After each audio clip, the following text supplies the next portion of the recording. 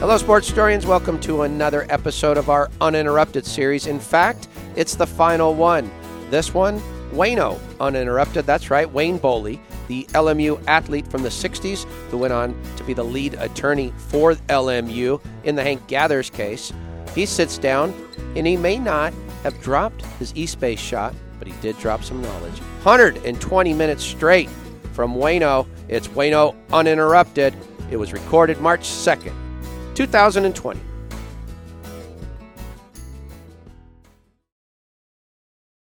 Well, thanks for coming. Sure. This is great. Hopefully we can do a little bit of background on you and find out a little bit about your athletic career, and then talk a little bit about, we were over at the statue unveiling the other day, so it'd be great to get some of your insight on that. All right. Marley's producing today. Hi. Way to go, Mar. So, Wayne, I think I read where you're born in New York, state of? Brooklyn, New York. Okay. So what there for? I was there till 1948, so I was there 5 years. And then I remember, I'll never forget, my mom said, we're leaving. My dad had left early and come out here to find a home and a business to support the family. And we went to the airport, and I didn't want to get on the plane. My mother told me, not to worry, this plane is not going up in the air. It's going to go on the ground all the way. So that's the first lie, and only lie my mother ever told me. Nice. Your long love affair with sports started in, the park leagues in Culver City? Yeah, when I was probably eight years old, 8 or 9 years old, I got on my bike, and I rode to Vets Park from where I lived in Culver City. And saw this team practicing, and they were older than I was. They were probably 12 or 13. I talked to the park director and told him I wanted to play. He said, well, you're awfully little and you're young. You come back. I said, I really want to play now. I'm a good athlete. And he ended up endearing me to the team, and they let me play, and I played short center field. Okay. For the team that won the Culver City Midget Championships back. This is 1951, maybe. Oh wow! How 52, did you? You're that 52. young. You had the gumption to walk right up to the guy and say, "Hey." I was playing baseball, Denny, from the time I was 4 years old. My dad was an ex-baseball player, and and when I wasn't playing with him, I was playing in the front yard, throwing balls against the steps, trying to catch them. Throwing balls up in the air, pretending that I was Carl Furillo catching a fly ball in right field. So it was sports primarily has been 98% of my life outside of my family and work. Did you have any memories of the Brooklyn Dodgers, being a fan of that? Because you're really young, but no. I mean, my dad, who was a Dodger. All the way. In fact, he was a great pitcher. He even tried out for the Dodgers. Really? Yeah, my dad tried out for the Dodgers, and the story goes that he was in spring training, and he was pitching to Hack Wilson of the Chicago Cubs, RBI record, who hit a line drive back, and my father instinctively raised his hand up. The ball hit him in his right hand, broke an eardrum, and broke his hand in about 4 places. Whoa. That was the end of his major league career tryout, because he did pitch after that. He pitched for these teams that in those days they used to have, like, you call them similar to what we have as club teams today. Like traveling. And he would play one weekend, he'd pitch for the fire department against the police. The next weekend he'd pitch for the police against the fire department. So he told me one other story. I'm trying to remember. I believe it was Ty Cobb, but if it wasn't Ty Cobb, it was one of those all-time greats. Had a sister who was a great player, and she came to town, and there was all hoopla about her playing against the men, and my father happened to be on the mound that day, and anyway, he struck her out the first 2 times he faced her. So she came up for the 3rd time, and the manager came out to my dad, and he said, "You've got to let her hit. People are here to see her hit." And he says, "If you want her to hit, you put another pitcher in. And he said that the manager, in fact, did take him out, put somebody else in, so that the crowd could be pleased, because he wasn't about to let her hit. He could have taken a shot from a worse guy. Hack Wilson was a legendary player. Like, I think he set the all-time RBI record. 190 RBIs in 1930. Same year, he hit 56 home runs. Wow. No, that record still stands. The RBI record I think it still stands, right? It does. In fact, that's crazy to hold a record that long. There's a little bit of an asterisk because he always thought he had 191, and they took one away from him for some reason. I remember reading that story. So you're playing in the park leagues there, right? Primarily baseball, or did they also have like basketball and flag football or anything like that? At that age, it was only softball. I played softball. Okay. Yeah, I only played probably from age 9, 10. 11. I didn't touch a basketball until the 5th grade. Didn't even know what basketball was until the 5th grade. In fact, one of my high school teammates, who was all CIF, we went to grammar school together, and I can remember in the 5th grade, he beat 3 of us by himself. And that's when I started, and that's when I picked the sport up and continued to play. What elementary school? Culver Grammar School. Culver Grammar. And then did you go straight to the middle school after that? Culver Grammar, Culver Junior High, Culver High School. So what's some of the things you remember about checking in at Culver High School? You must have been excited to get on some teams with good uniforms and. Yeah, it was interesting because I'd grown. I was probably 6'2" maybe by the start of my 10th grade. In those days, high school was 10, 11, and 12. 10, 11, 12, yeah. So the high school varsity coach had recruited myself, Tom McPherson, to play in the high school, the varsity summer league. Oh, right. So as a 9th grader in the summer, I'm playing varsity summer league basketball. And then the season started. I never thought I would play varsity as a sophomore, but I did. I got selected. It was Tom and myself and one other 10th grader that were selected to play varsity basketball as a 10th grader. Wow. And how were the Centaurs? Were they Centaurs then? Centaurs, always the Centaurs. We were average to better than average, maybe 3rd or 4th place in the league my sophomore year. And my junior and senior year, we won the league. Oh, wow. Okay. Won the league and beat some very prominent Keith Erickson, who went to El Segundo. High school was one of my friends that I competed against in high school. Oh, wow. Concurrent with, I think, Gail Goodrich in those days? Was he out at Sun Poly or something like that? Goodrich was at Poly High School. Yeah. So he was a big-time player out there, I guess. He was but again, and this is a prejudicial comment, city basketball, in my opinion, is a lot different than CIF basketball. Yep. And to their detriment, they don't have the financial support that CIF schools did.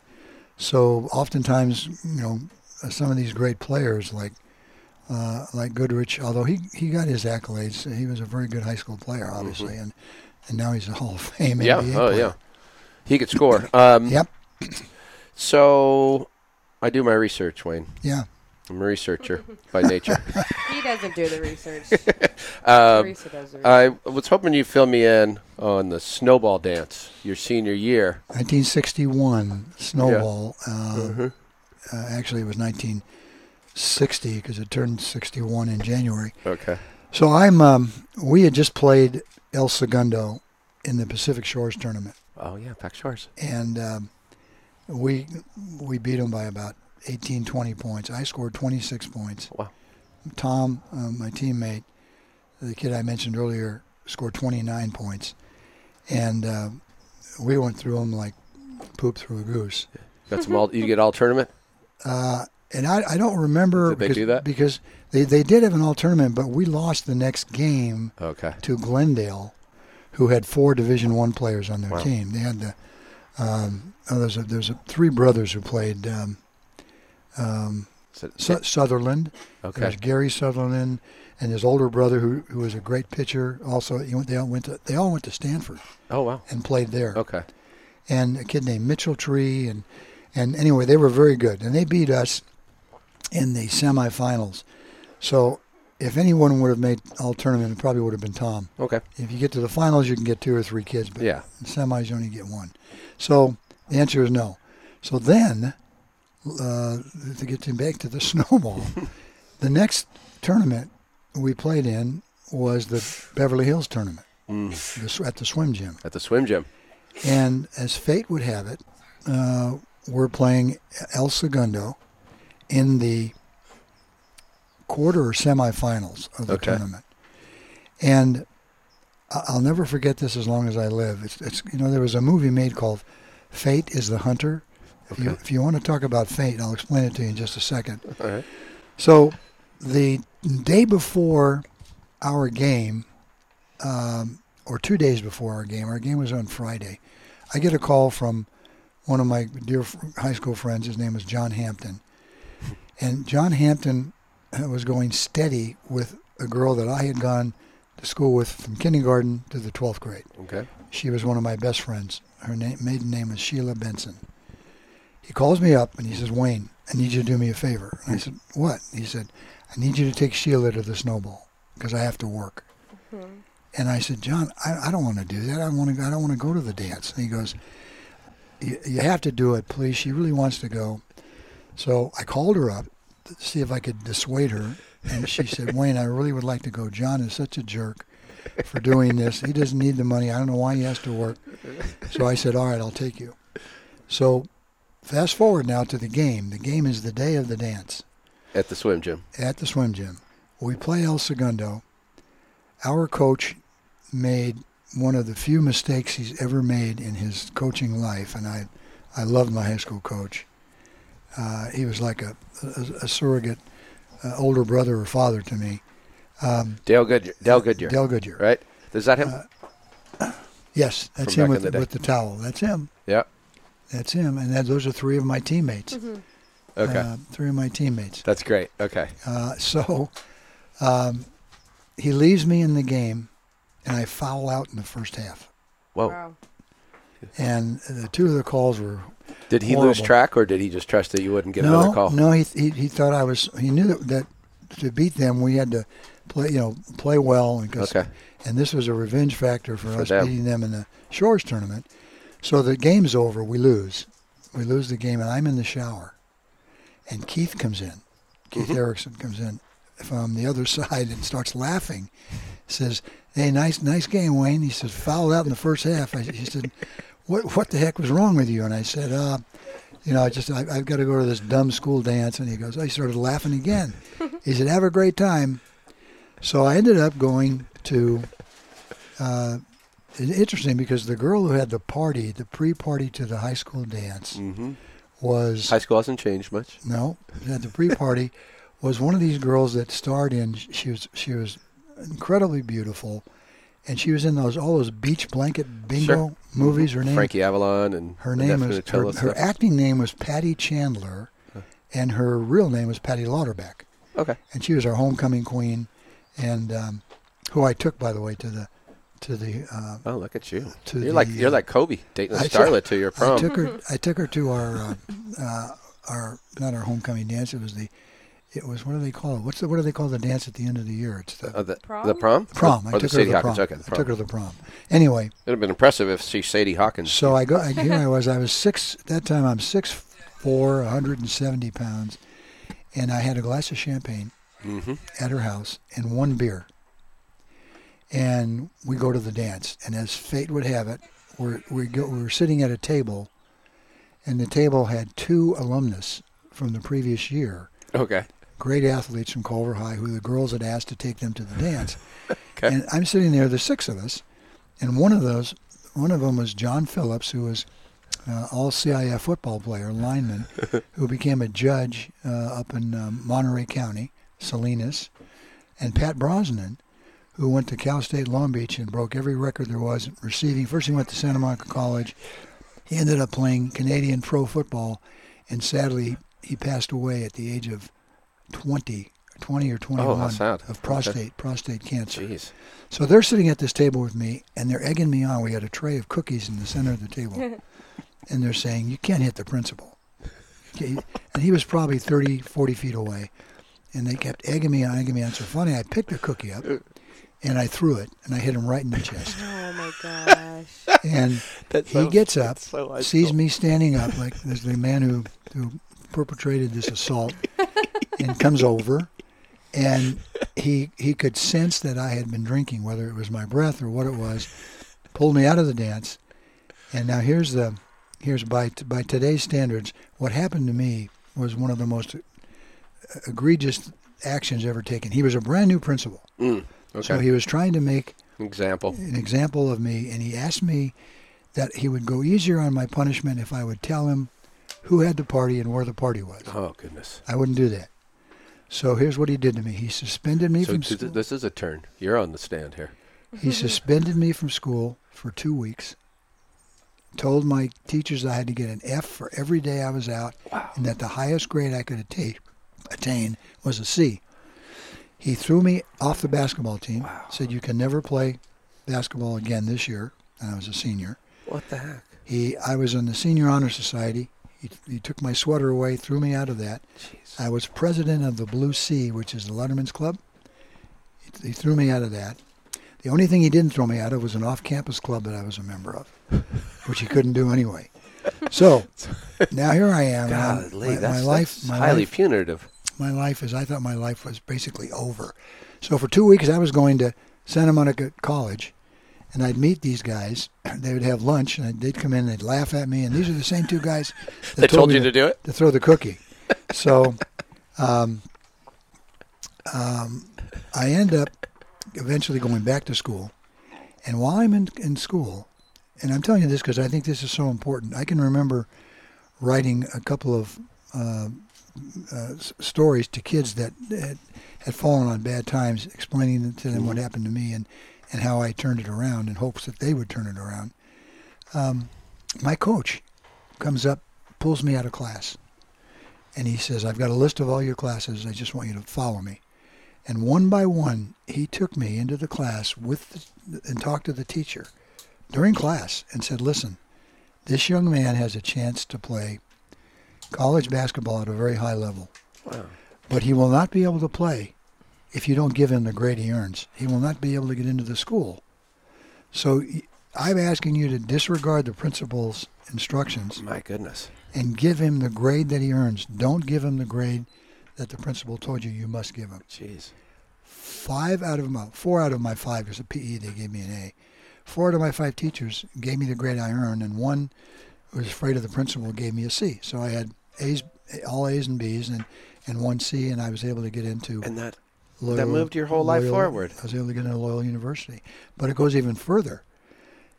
When I said fate is the hunter, we were talking about this. My wife and I, Tina, my wife of 54 years, had I not thrown that cookie, had I not been suspended from the basketball team, I was offered 3 scholarship offers without playing my senior year. Loyola University, Cal State Long Beach, and Pepperdine. And for some reason, I chose Loyola. I think the main reason was the head coach was my U.S. history teacher, John Arndt. Yeah. John Arndt, who's still a very good friend of mine. And so he was high school teacher at Culver City, then he was head basketball coach. Okay. Well, he was the freshman coach when he taught, and then he got the head coaching job and the athletic director's job, taking over for Billy Donovan, and then he quit teaching. But you may not have chose. Well, I may have gotten offers. I may have been better player that other schools looked at, and I would never have met my wife. I wouldn't be here today. Right. So lucky you. It's all led up to this point. I call that fate. Fate is the hunter. It turned out to be a blessing rather than something horrific. And it's also a really important, just example of how important coaches are sometimes, because they see the student outside of the classroom engaging in something else and giving the best they have in another area, and they can see that part of them. And so then it's important in that they also mentor them in a whole different way sometimes than teachers or other people in your life do. Without a doubt. He didn't have to do what he did. Right. He did it. Bold. It was unsolicited by me. I wasn't even thinking of that.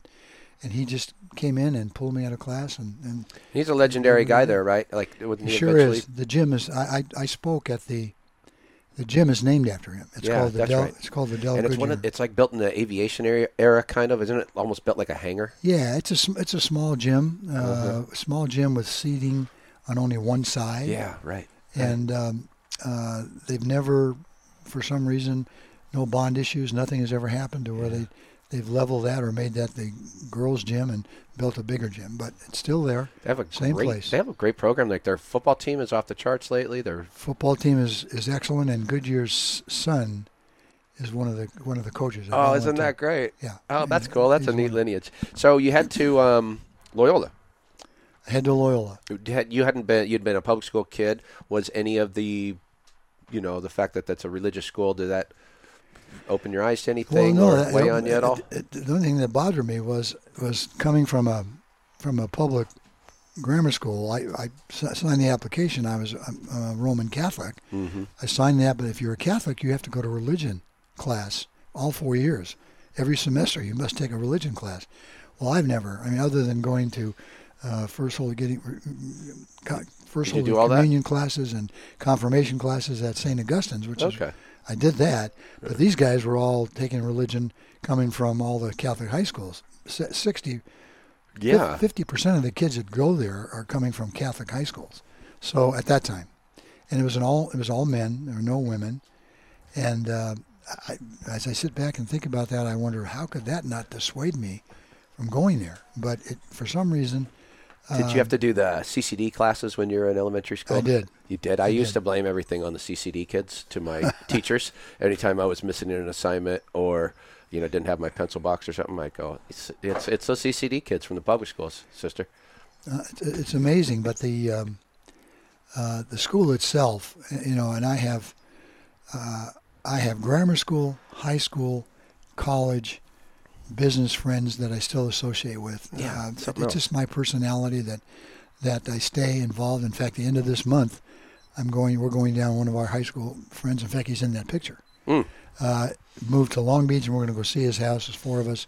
We're going to drive down and see his house. Isn't that great? Yep. Tell me about now.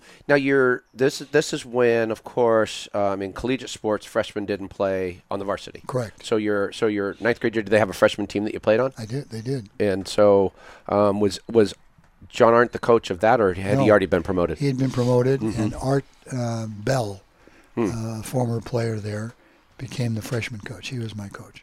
And then once you get to your sophomore year. You seemed ready to go because you had some good stats there, Wayno. I had some great stats as a freshman too. I remember I made all tournament at the Pasadena freshman tournament. I was a second leading scorer on the team. Dick McCloskey was the leading scorer, and so understanding and knowing me and knowing my mentality is important for this point. So I am now. You go from the freshman team to the varsity. Mm-hmm. And I'm counting the guys on the varsity because they only take 10 to travel. And I'm counting and I'm saying, I want to make that traveling team. I want to make that traveling team so bad. And I was on full scholarship, as was most of everybody on that team. So I'm counting, and I get to 9 people that I know are going to be for sure on it. And then there's the 3 freshmen. Sure. That Dick Schindler, who turned out to be a great college player, Dick McCloskey, myself, and then there was another kid, his name was Ron Miller, who was all CIF. Okay. And I'm going to tell you an interesting story. So now, as a freshman, this just came back to me. The first day of practice, the coach lines us all up on the baseline, and he says, "I'm your coach, and I'm Art Bell, and what I'd like you to do is I'd like you to step out, give me your name, and tell me any basketball accolades, awards that you think are relevant for me to know." Okay. And I'm probably it's a little odd. There's probably 18 kids there trying out for the freshman team, and I'm number 17 in line. And the first kid goes up and says, "My name is Hugh Foley. I was first team All-State from Montana." And I'm going, oh, my God, All-State. And then we're going down. Another kid stepped up and said, "I was second team All-CIF. I went to a school called Avalon High School. And I'm listening to these guys, all league, all school. And now it came to me, and I stepped forward and I said, I played 2 years of varsity basketball at Culver City High School. That's all I said. And they said back, well, I quickly learned that the kid who made LCIF from Avalon High School would not start on my JV team in high school. Yeah. That's how weak that putting program. up numbers there at Avalon playing Mary Starr. Being all-state in Montana, my parents moved to Montana, I'm sure I would have been all-state. But right. Anyway, it was an eye-opener to see all these guys with all these awards, and here I was. Actually, what you may not know is when I started LMU, I was on a half basketball, half baseball scholarship. Right. And after the first year, I asked him to please, is there some way you can, because by the time basketball was over, and I went out to the baseball field, the season was half over. I was going to say, yeah, they've already played games. They start in November practicing. Yeah. And by March, their season is. That's tough to do that in college. So he said. And your true love was basketball? True love was basketball at that time. Mm-hmm. So he said, that's fine. We'll give you a full basketball scholarship, which I had. And then I started playing volleyball thanks to your cousin, my brother-in-law. And because you had the spring open. I had the spring open. And it was like probably a club sport there at the time? Or no, it was the volleyball. Just first collegiate volleyball teams had started. In fact, in the 64 Nationals, Santa Monica College won it. Yes, they won 5 out of the first 6 or something because they probably had all the 64. They just started like 2 years earlier. So I picked the sport up very quickly, and played with your cousin, my brother-in-law, who started the team. So did a little digging, Wayne, as you know, big researcher. Notice over your career, okay, you go all conference one of your years. Correct, my sophomore year.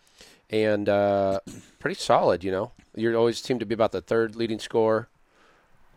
I think I averaged close to 10 points a game, I think. You're right. You're right in that area, and pretty decent field goal percentage, 41% from the floor. Wow. But I do have to take you to task on something. Okay, go ahead. I have a lot of respect for you. I always have. I know what and it I is. really would have thought you were more like a 80-90% free throw shooter, and I'm seeing 68.1, Wayne. I circled it and I said, I'm going to need to confront this. At the age of 76, I think I could shoot a better percentage than that. Did you go underhanded? You didn't even do that? No, I did go underhanded the last game of the year. Did you really? Just for fun? Against USF, against the last game of the year. No, looking around too, it seemed like Loyola was pretty strong when Jerry Grote was there. Grote. He was a good player, looked like. Jerry Grote was a great player, college player. Yeah. Drafted by the Lakers. Right. Didn't play much. In fact, that's how I met Jerry West. Through him? Through him. And Jerry West, I don't know if I forget if I relayed this to you, but while I was at Archer, he came to speak to everybody there. Oh, is that right? Yeah, and he got out, and I said hello, and he goes, so you're one of the Lennons? And I said, yeah, and he said something about Wayne, and I said, yeah, Wayne tells me he beats you regular in poker. And he goes, oh, really? He said that. I suppose he told you he beats me in golf, too.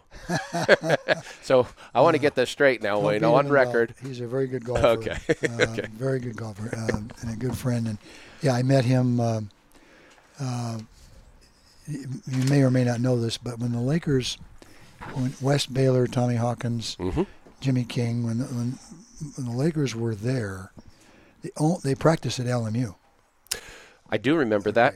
Dick Gass took me to their practices when I was 8 years old, and shout out to my godfather for doing that. It cemented in me that adoration of both the Laker brand, these great guys, and I really loved basketball because I went and watched the Lakers practice at Loyola. It was awesome. The only people allowed in the gym when the Lakers were practicing were the varsity basketball players. So I was able to get in the gym, and how I met Jerry West was practice was over, and Grote saw me, and Grote knew I was a volleyball player, and he played a little volleyball, and he said, Wayne, let's play some volleyball. So we were setting the net up, and Jerry West was down at the other end just shooting around after practice, and he stopped, put the ball in his arm, came down, and said to Jerry Grote, hey, this looks like fun. Can you teach me how to do this? Really? And Grote said, I can't, but he can. He pointed at me. And so that's how I met him, and we've been friends ever since. How cool is that? Yeah. Wow. Yeah. Was he? Did he take to it? He was bouncing balls into the ceiling when he timed it correctly. His ball control passing was a little suspect, but in 15 minutes, he was. He had. I'm guessing he had close to a 38, 37 he had a crazy vertical. Yeah. And when he timed it, he he really enjoyed doing that. Of course. He liked that.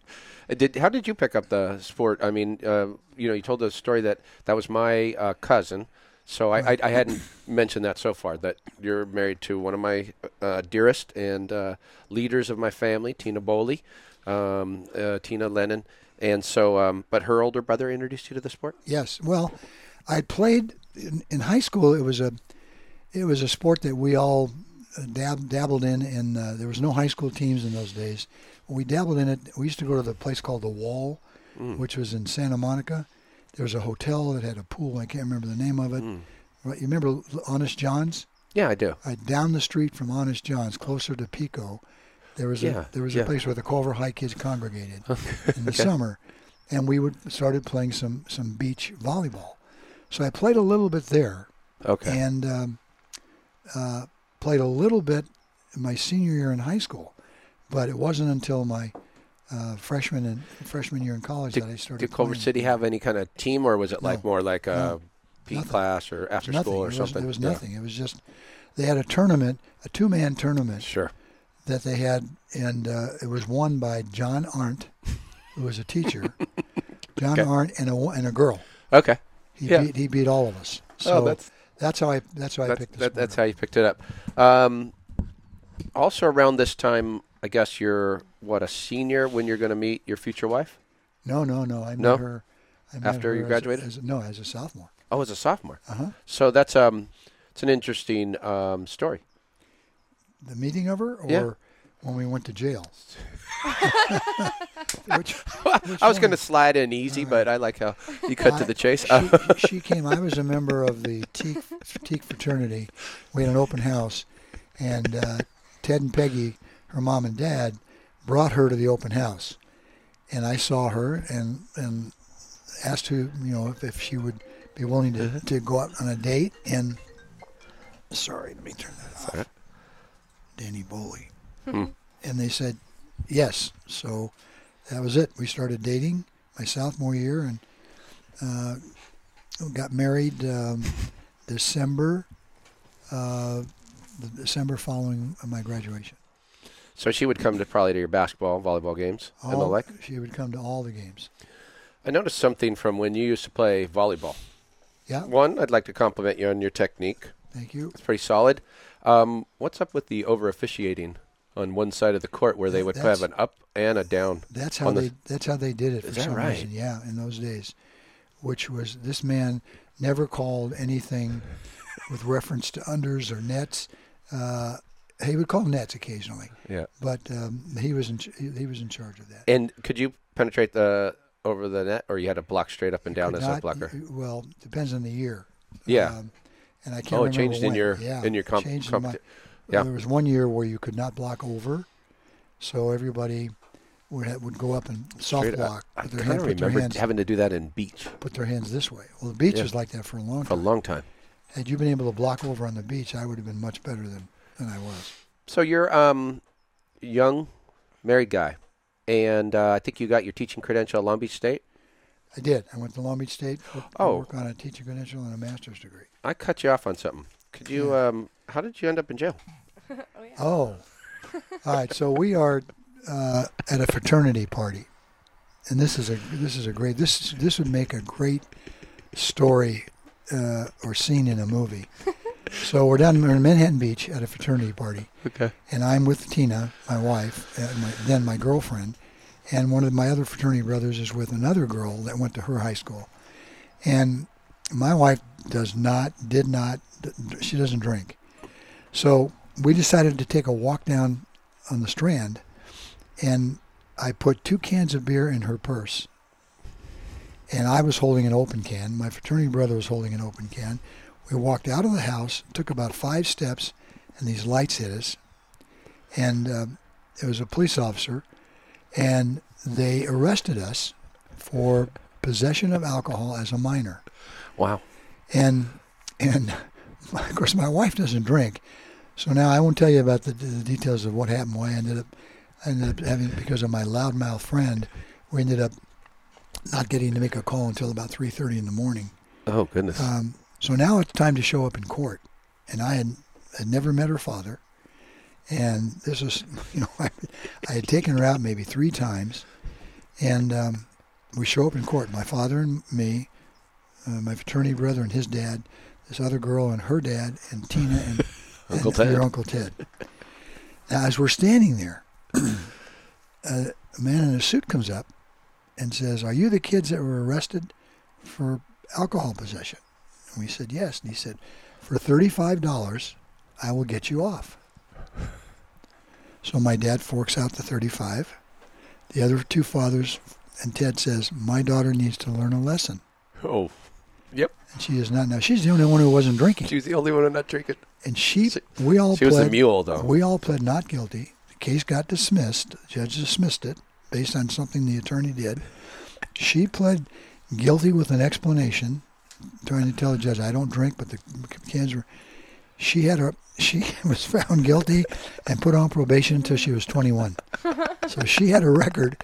She was the only one who didn't drink. I did not know she was.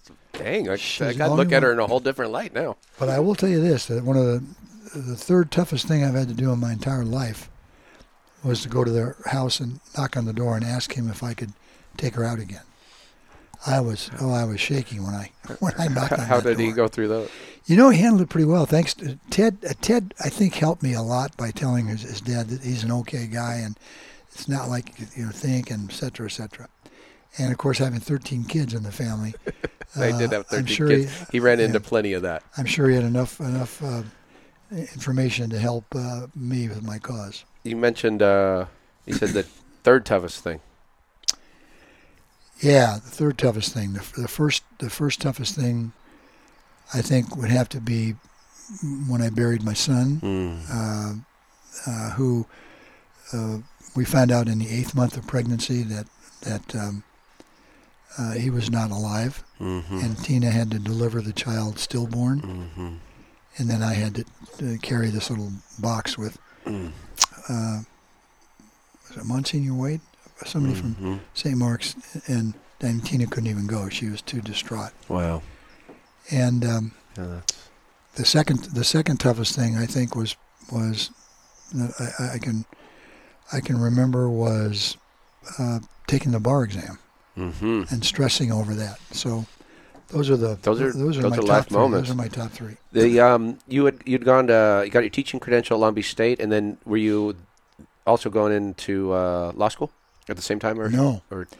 No, when I was married and I decided what I wanted to do, I wanted to teach and coach.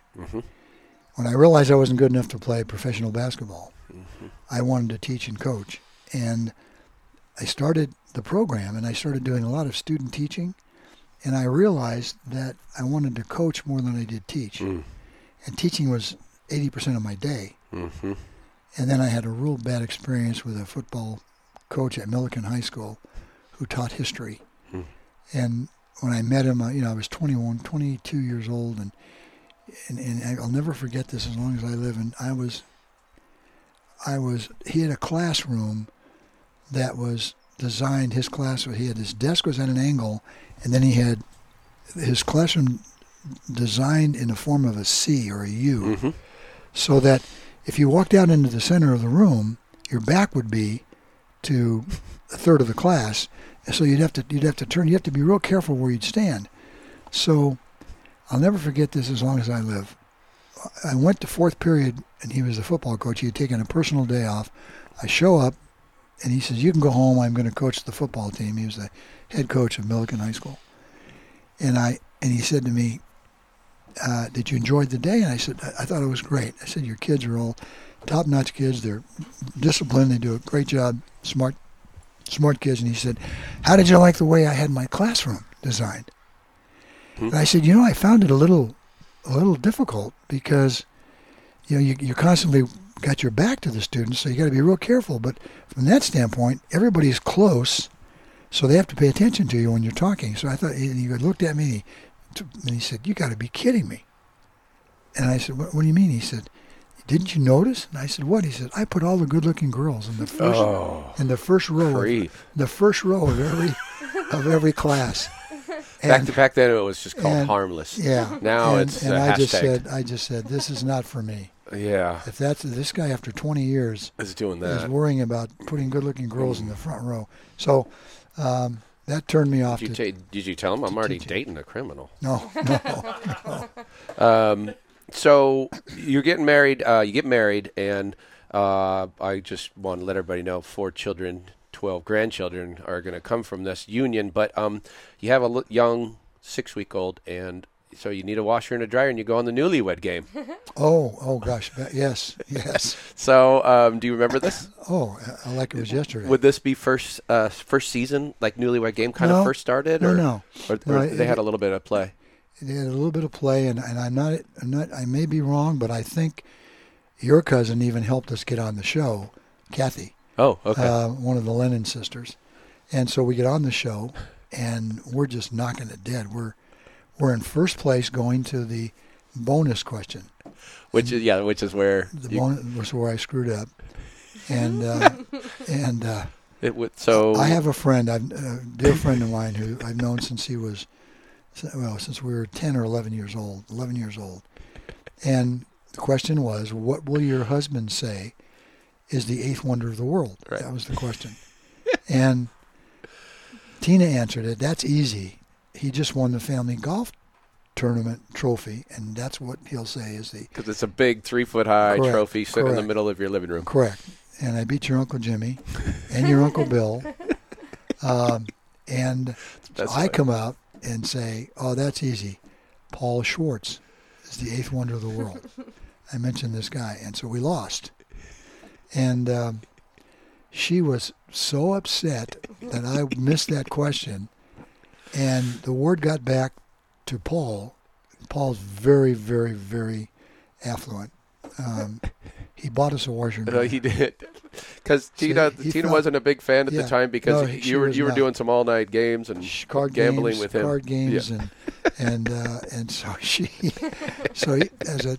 says, "I'm just going to buy you a washer and dryer," and he kind of said, "Thanks for the publicity," and that's the story.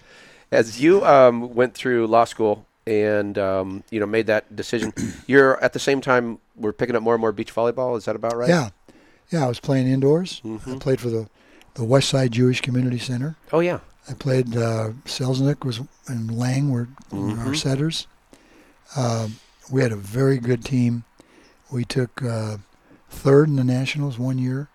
I'm in law school, and which was a 4-year program. At nighttime, I had 3 jobs, 2 kids at the time. So my life was a little bit chaotic, to say the least. But my indoor volleyball stopped one night because, as you may or may not know, when you get close, the volleyball nationals are usually in May. Yeah. And the closer you get, the more you practice. So we started practicing 3 or 4 nights a week, like in mid-April. And after practice is over, some guy said, "Let's go get some pizza and a beer." And so instead of getting home at 8 o'clock, I'd be getting home at 9:30, 9:30 or 10. So one night I walked in the room in our house on Victoria, and Tina was sitting in a rocking chair with Danny had been sick, and Danny was in her arms. No, Michael was sick. Danny was standing down. She was rocking. She's got Michael in her arms. I walked in the front door. She looked at me, and she just looked and she said, "Volleyball or me," and walked in the bedroom with the kids. That was my last. That was my last volleyball. But beach volleyball fits into a little bit more of a family schedule because you can take the family with you on the weekend. And you're on a beach. They're occupied. You're playing. And she loved it. She was one of the reasons I actually played, because I used to go watch her playing. She's playing with Ernie Sawara. And I've been going crazy over the things you do when somebody makes a good play, and I'm in there, and I just worked and worked and worked, and just to make sure I could play at her level. Nice. Tell me a little bit about passing the bar exam and getting involved in being an attorney? And how did that, like, I would imagine there's a lot. So there's a lot of stress, a lot of stress and pressure on you. You know, you're in a room with depending on where you went. I went to Glendale Junior College to take the exam, and there's 500, and I didn't type at those days, and in those days there weren't computers. So what happens when you go into these exams is you get the test. The question is when you're reading it, and then all of a sudden somebody will start typing an answer. And the typewriters in those days were noisy. Yeah.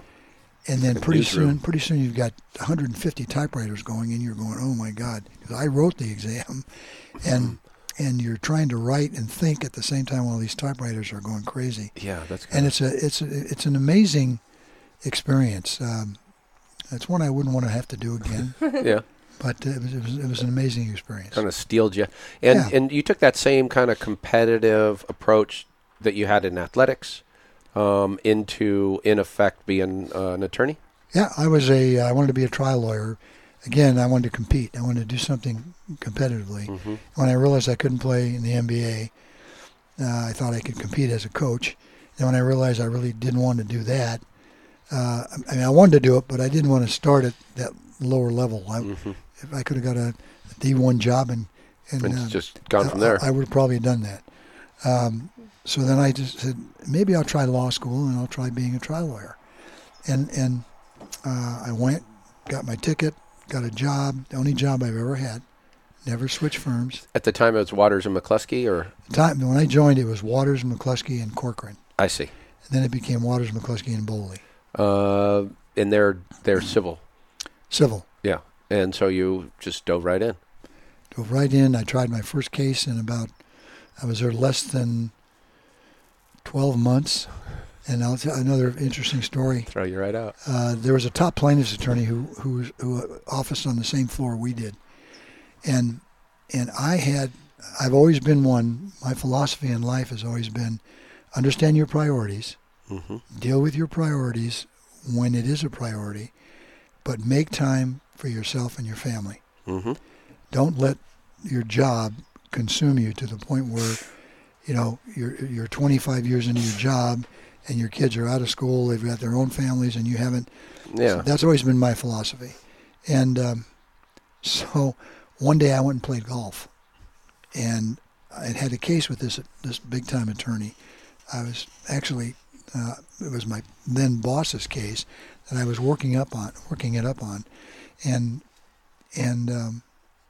I went back to the office after golf at like 8:30 at night to get some work done. Mm-hmm.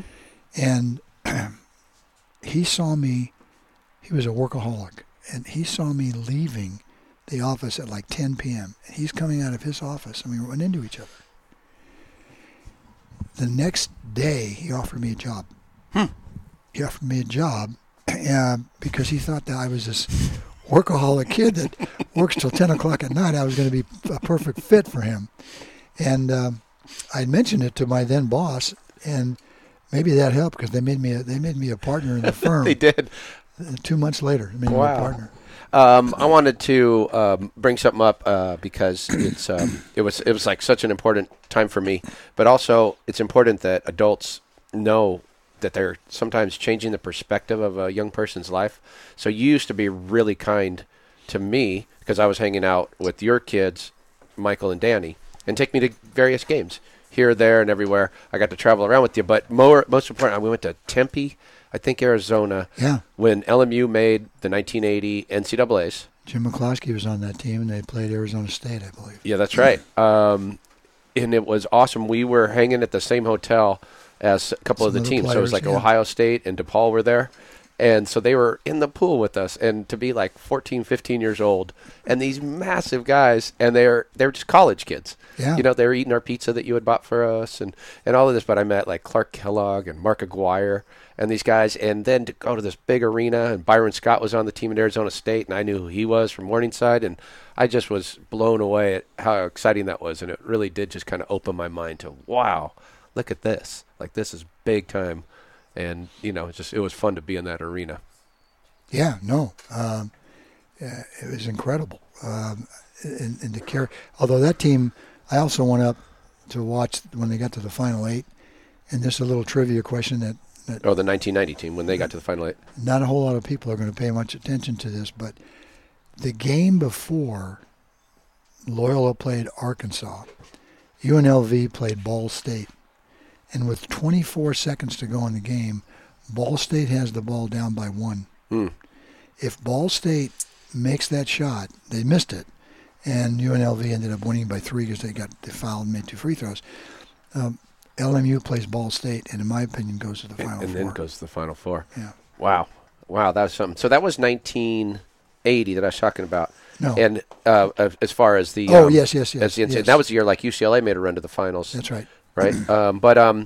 So I was going to jump up. You're doing your thing, still playing a little bit, but we start, me and your son and my buddy Ray, we start the Venice Backyard Championships in my backyard. And it's our first year, and you're coming just to watch. Correct. And there's an A player and a B player. And the A player, Gary Conley, his B player, walks out the back gate, not to return. And he needs a partner. And so you jump in. Yeah, you made the mistake of putting 2 A players on the same, yes. same team. Yes. So not being an experienced tournament director quite yet, we threw 2 A players, and you rolled to the title. And someday we're going to have a round table, and we'll make sure that you have to defend your title. We'll do that on the 50th anniversary or something. But more important, you know what I found out that day, or subsequently the weeks after, is controversy is good for an event because everybody started talking. And it just was, you were getting a giggle out of it. But everybody started to talk, and then it just kind of lit fire. And then from there, we were able to always reference it and keep building on it. And then expand it. And I want to back up because I never got to finish that story, which I think would be a great movie and a scene in a movie. And that was after we got arrested. After we got arrested, I'm a junior, and Vietnam is upon us, and I get a notice to appear for a physical for the Army. So this is mid-'60s. This is 64. Yeah. 64. So I said I had to be there at 7 a.m. So I drive down there, and I think I'm going to be the first guy there, and I get there, and there's 500 people already there for a physical exam. So I'm standing there, and this guy comes down the stairs, and he has a microphone. He says, anyone who's ever been arrested, follow the yellow line upstairs. So I'm listening. I was arrested. So I'm following the yellow line, and I get into a line. The line is from here out to your hedges. Okay.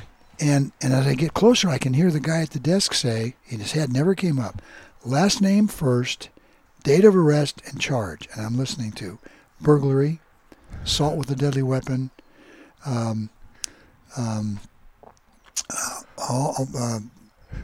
other crimes there was? I mean, you name it. Attempted murder, and I'm listening. So now it's my turn, and I'm standing there, and I've got a flat top. I have my Loyola jacket on, Letterman's jacket on, and his head never came up when he said, last name first, and I said, Bowley Wayne. He writes it down. Date of arrest, I said, July 1963. Right then, he says, charge, and I said, possession. He said, cocaine? I said, no, sir. He said, marijuana? I said, no, sir. He said, what illicit drug was it, son? And I said, none I'm aware of. He says, well, what? And his head never came up. What was it? And I said, alcohol. He stopped, he put his pen down, he looked up at me, and he said, someone arrested you for the possession of alcohol? I said, yes, sir. He says, that's not what we're looking for. You go back downstairs. That's a dead true story. You're like, well, actually, I was making my date mule some illegal and substance. Someday I'll tell you the Troy Collier story, too, which happened at LMU, which, my years, I was all league as a sophomore. Mm-hmm. And in December of, and I think this is an incredible story. In December, we fly to Utah to play Utah State. Mm-hmm. Utah State had the number 1 scorer. They were the number 3 team in the country. They had the number 1 leading scorer in the country on their team. His name was Wayne Estes. Okay. So our coach designed a defense where the guards would overplay the guards so they couldn't get to the outside, and they can't get the ball to the forward, to Wayne Estes, so they call timeout. And during the timeout, Liddell Anderson, I think was the coach's name, he said to the center, Troy Collier, you go up and set a screen on the guard. Mm-hmm. Set a screen on the guard so the guard can get the ball to the outside to Wayne. So the first time they do this, one of my best friends, who was our center, Mike Lawler, yells switch. So now he's got this 6-foot guard, and I've got this 6'9" center, yeah. And he's backing up into the paint, and he's yelling, "Little man on me." Yeah. He's waving his arms. But the guard can't see over Mike's 6'6" arms, and he's trying to get, and he's backing up, and the scouting report said he was a wimp, didn't like to be pushed around. The center. I have both my arms on his back, and I'm pressing into his back like this with all of my 170 pounds, and I'm trying to keep him from getting down to where he's going to get a layup. And he feels the pressure finally, and he takes his right arm, and he goes like this, and he broke my nose, broke my cheekbone, broke my zygomatic arch. Oh, jeez. I was on the floor. I swear I've never seen that much blood in Utah. Goodness. I'm laying on the floor, and the coach comes running out, and I said, I can't breathe. And he said, breathe through your mouth. So I did. That's good advice. I did. That's good advice. They take me to the training room. The 4 guys hold me down. My nose was out here. And the trainer gets on top of me, and I was crying, screaming, and they set my nose. Yep. And it popped open. And they said it twice, and it popped open. They packed it, and they flew me home that night. I had surgery the next day. Mm-hmm. So I'm telling you the story because Collier was a senior. Mm-hmm. All right, I was a junior. Okay. And he gets drafted by the Lakers to try out for the Lakers. So I plan this whole thing with my teammates because the only guys allowed in the gym are us. I had guys guarding each door, and Frank O'Neill was a Laker trainer. So they're coming for practice. Laker trainer. He would set out their workout gear by name. First, the rookies were all at the far end of the locker room that I dressed in. So I go down, and I find Collier's practice unit gear, and I put analgesic bomb in his jock. I spread it in his jock. How did I know that was coming? Spread it in his jock. And myself and 5 of my teammates are now sitting in the stands watching practice. Who was the coach? The coach was... No. About Vandekov? Nope. It was before Butch Vandekov. It was... Frank O'Neill was the trainer. Fred Schaus. Schaus, that's right. Schaus comes out and goes, all right, man, let's go. Layups. Now, as you know, analgesic bomb doesn't begin to burn until you start to sweat. You got to start to sweat. So they're running layups.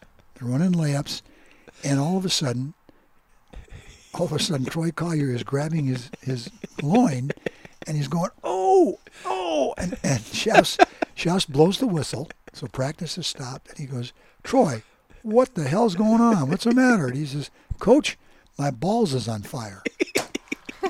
So That's where Jerry Lee Lewis got it from.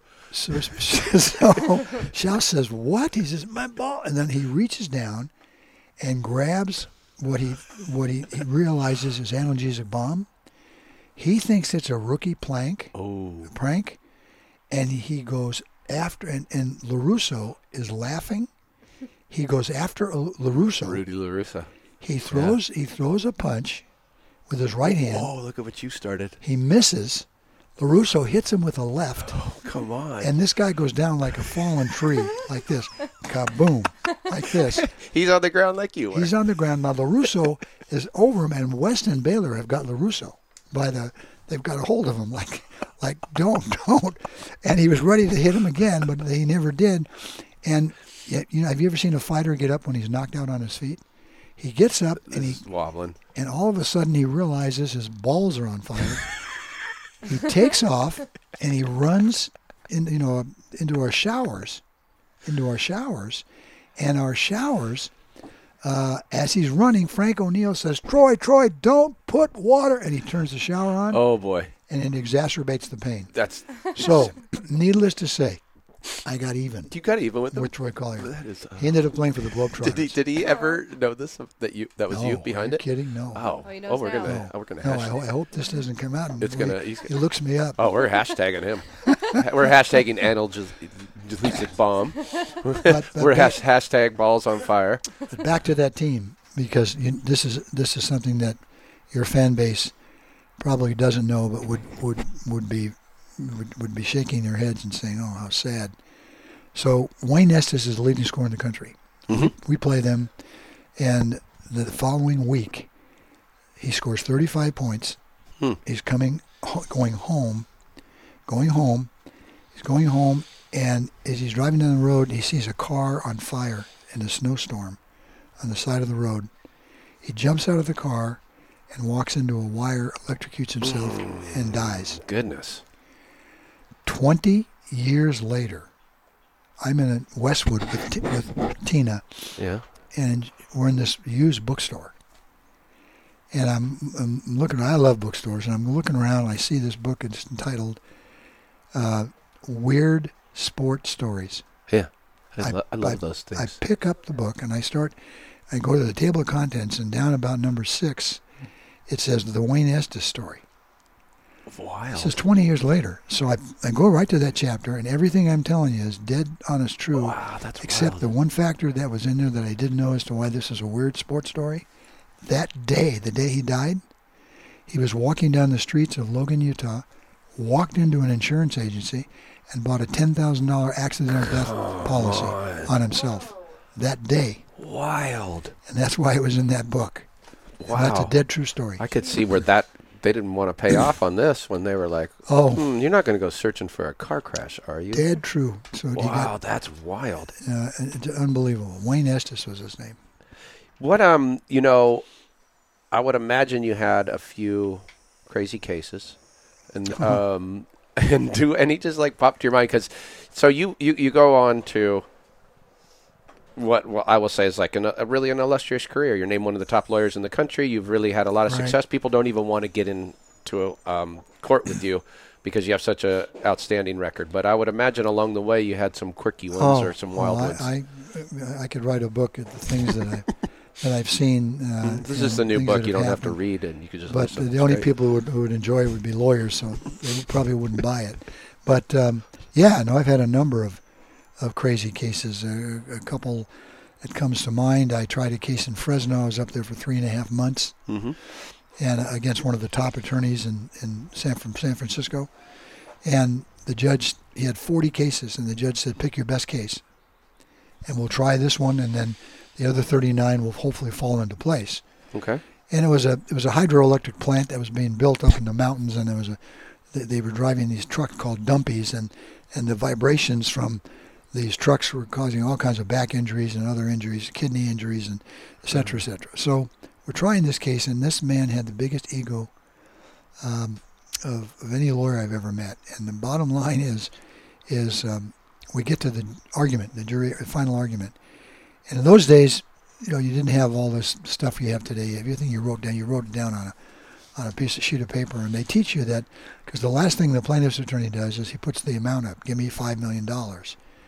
And they teach you to just cover that when you get up to give your argument. He goes first, then you go. Oh, I see. So you he go gets up to finish. So that it's like a big notepad. So the jury's not looking at it. So during his argument, he gets up and he walks over to the jury and he said, "Ladies and gentlemen, when I was a young man growing up in Montana, I had to go to a one-building schoolhouse, grades 1 through 12.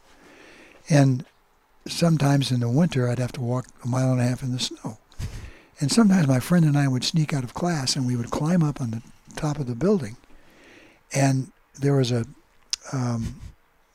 stovepipe that came up from the chimney from down below that heated the school. We would bring a bag of rocks, and we would throw the rocks down the chimney. And the rocks would go clunk, clunk, clunk, clunk, but you could never hear them hit the ground." He walks over, he puts a finger in my face, and he said, "My worthy opponent, Mr. Boley, reminded me of that story. Everything he's done in this case, clunk, clunk, clunk, but nothing has hit the ground." Now I'm sitting there, and I'm super competitive, as you know, and I got to figure, how am I going to get even? What am I going to do? Now it's my turn. You can't do the gel story. You can't do that. No. that No, moment that wouldn't passed. work. Well, they also teach you that if you ask a jury a question and you don't get them to respond, if you're not getting nodding or shaking the head, you just forget it and move on. Okay. So I said, ladies and gentlemen, what I'm about to say has nothing to do with this case. I said, but because my opponent mentioned something that also had nothing to do with this case, I said I thought I should comment on it. I said, do you remember his story about him walking in the snow to school? And I get 3 or 4 of my jurors going like this. So I know I've got him.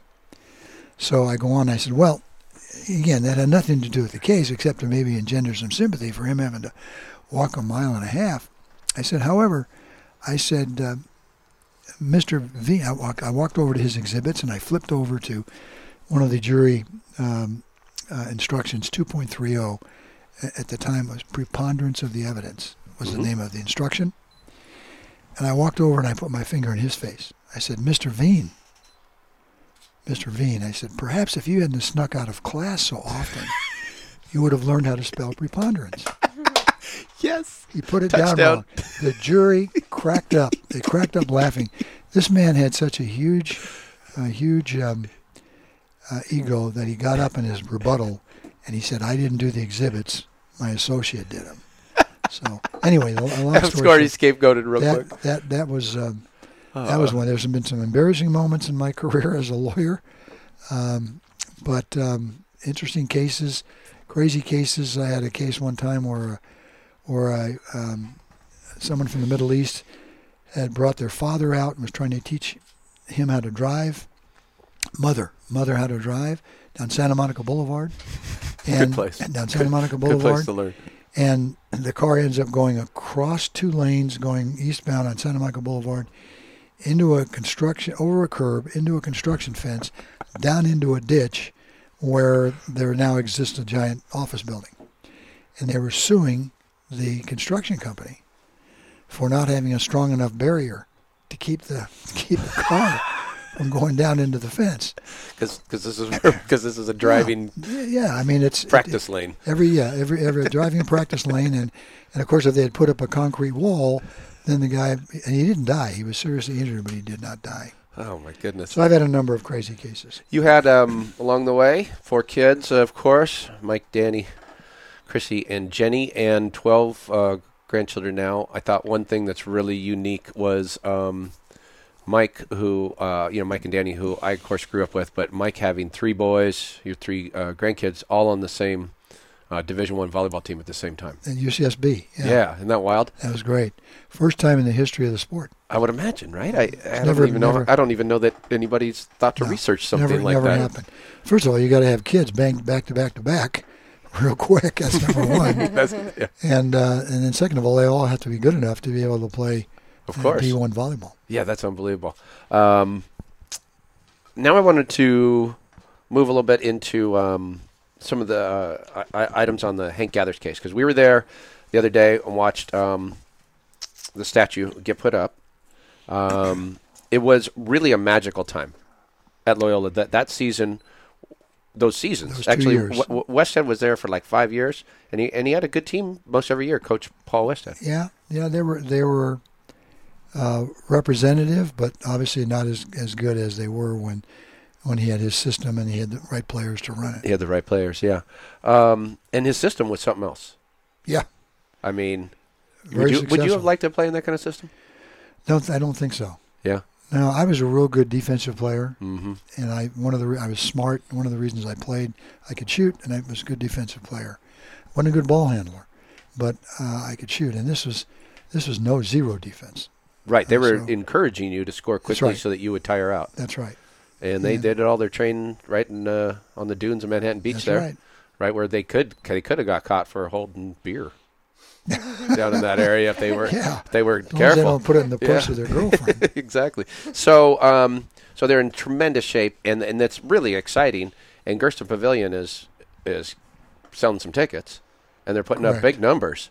So I mean, there's a lot going on there, and when Hank had those problems, it wasn't too public that you definitely knew that, you didn't know that he had that? I guess it was in the news, but I know when he died, it obviously the rest of the country went, wow. And then for, Bo to shoot those free throws left-handed and for the team to, go on and still have victory throughout. I mean, that was a really, emotional time. So I could imagine once the family went to look for damages against the school, that was a downer. Yeah, it was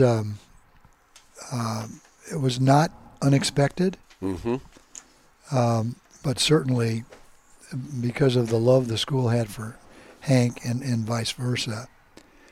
Don't forget he had spent 1 or 2 years at USC, both he and Kimball both, and for whatever reason they were not. Either they didn't fit into that program or they didn't like. I think they changed coaches maybe or something. They did change coaches. They had their friend from Philadelphia, who at one time was an assistant coach at Loyola. I can't remember his name. He actually brought him out here. It was all Philadelphia connection. Westhead's a Philadelphia guy. Correct. Yeah. Correct. And yeah. So that's what made the landing spot at LMU work for those two. That's correct. Yeah. That's correct. It was a good fit. And then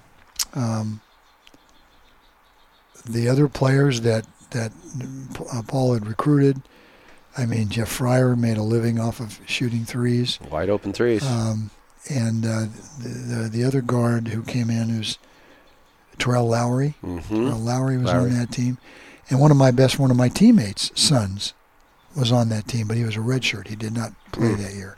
Brian McCloskey, who ended up playing the next year, he was on that team also. So it was fun to go to. I had season tickets. I was not there in December when he had the sinkable episode. I had given those tickets, ironically, to my high school teammate that I was talking about earlier, Tom McPherson. His son, both of his sons went to LMU to play tennis. And so I'd given my season seats to him for that game. And his youngest son has a little heart anomaly. And Hank goes down on the floor in December. Oh, wait a minute. I'm wrong. He was there the night he died. Whoa. The December tickets I'd given to somebody else. Somebody else. He was there in March. But Hank had that episode in December, I think at Gersten, right? That's correct. In Gersten Pavilion is his name. And then, but this, when Hank died, was in the conference championship game, I think? No. Semifinals or something? It was in the quarter or semifinals against, I believe, Portland. Yeah, Eric Spolstra was on Portland's team. Isn't that wild? Against Portland. Yeah. And what 90% of the public doesn't know is when Hank went down in December, they took him out of the game, sat him down, took him back to the locker room, and couldn't figure they realized his heart rate was up, but didn't realize what was the cause. They put him through a battery of tests to the point where they advised the school that he cannot play anymore because they could not determine what the defect was. And when I say that, I say it because his heart rate was incapable.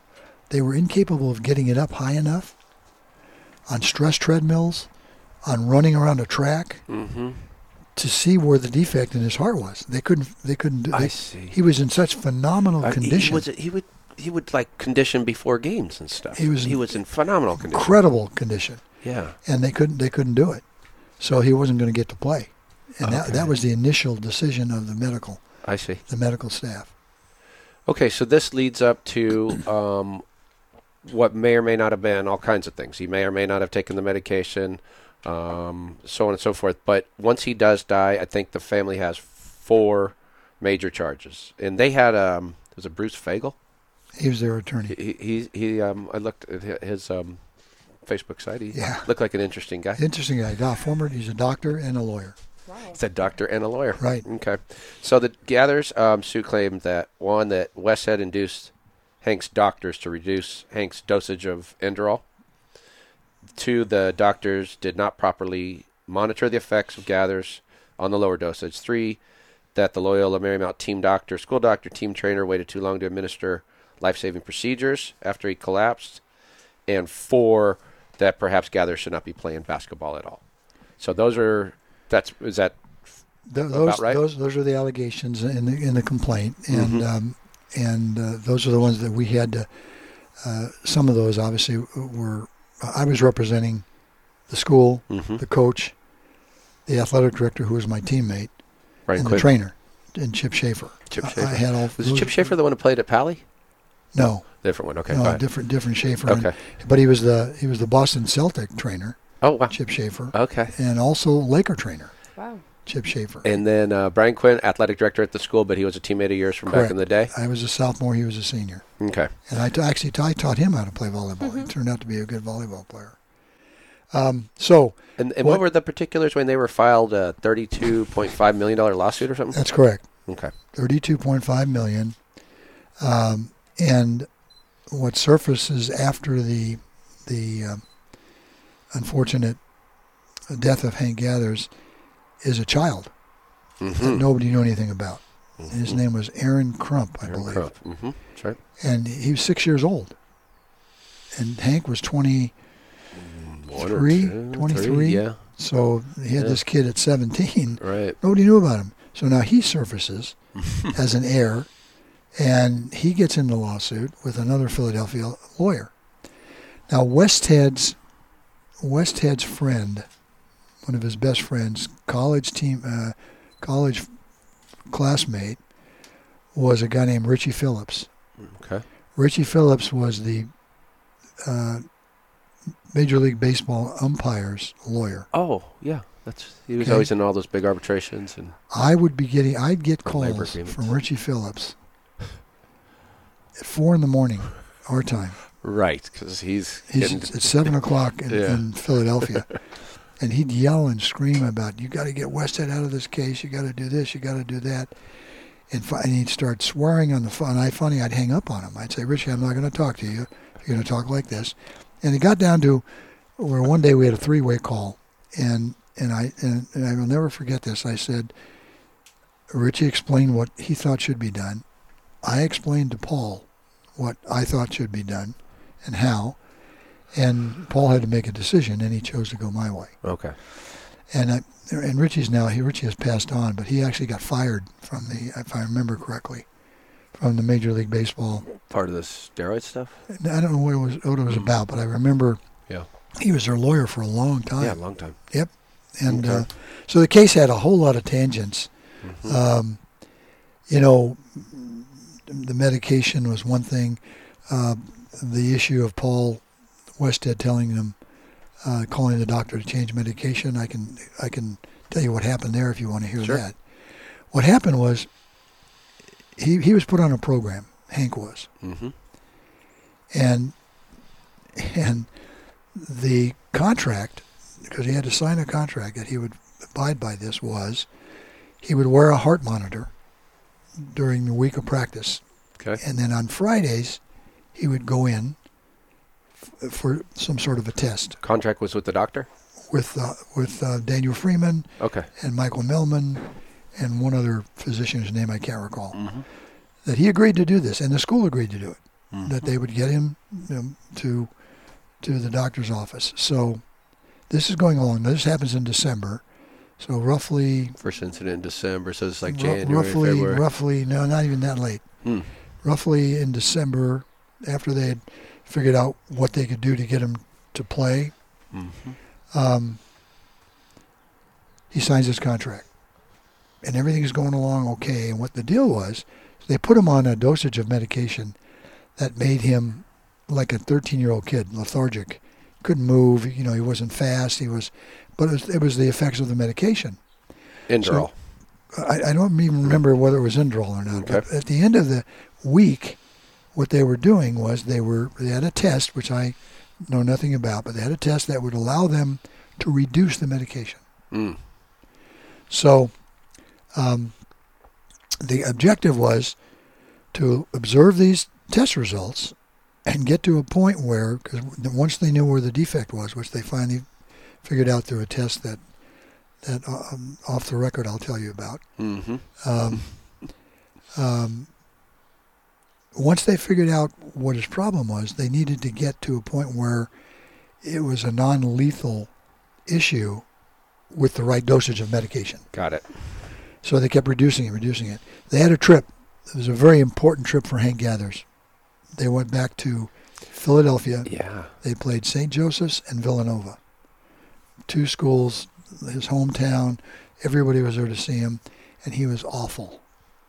Oh, he was awful. I kind of remember that. Yeah. He was awful. He came in the locker room after the game, after one of the games, and he grabbed lockers, was throwing lockers on the ground, was screaming and yelling, and this is a part of a public record, and he yelled out, "I ain't taking no more fucking medication," in front of Westhead. So, that night, Westhead calls the doctor. And as you know, doctors' notes, they have notes, and these notes came during the pendency of the litigation or became an issue, and they were discussing what the doctor, Melman, I think it was Melman, had written as to what Westhead said. Westhead called him and said, "Doc, I can't play him. He's like a 13-year-old kid with the medication he's on. Can we change the medication?" Now, and I may not be quoting his exact words, but what he meant by that is there something different that we can give him that's going to make him a better player. And the doctor's response was, if we were to do that, he'd have to start all over again at a higher dosage. So no, we're leaving it right where it is. And of course they pick up on that, where the coach was demanding that they change the medication, or take him off the medication, which was not true. He's not a doctor. Which was not true. So, I guess only God knows what really happened that day.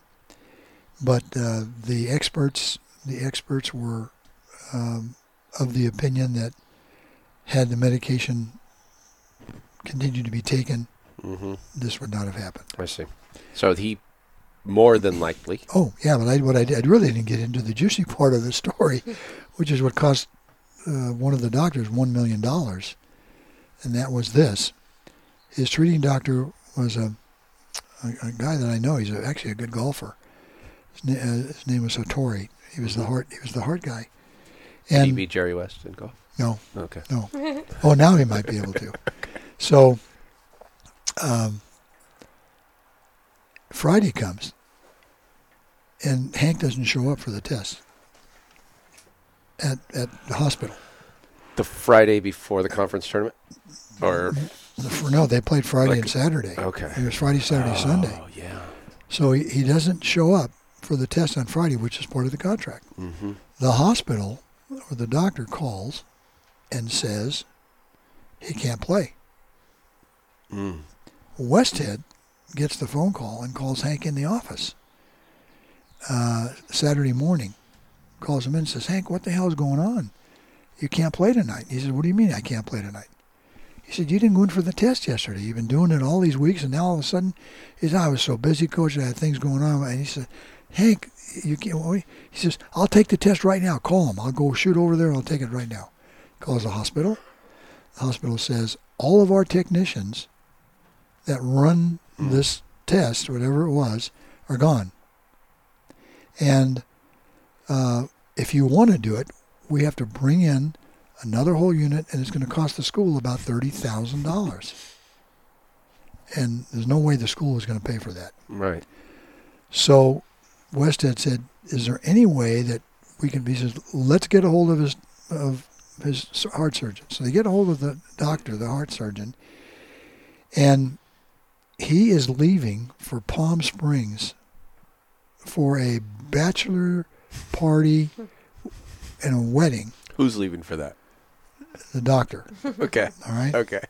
And well, Hank got out there too. Hank begs him, "You got to clear me to play. You got to clear me to play." And he says, "Let me look at your previous week's tests." Oh boy.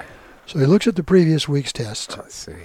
And he says, and this is what cost him $1 million. He said, this is on the record, "I'm going to be out of town. I'll have my assistant, it's the guy that you need to call if you need to call him, because I'm out of town this weekend. I'm leaving."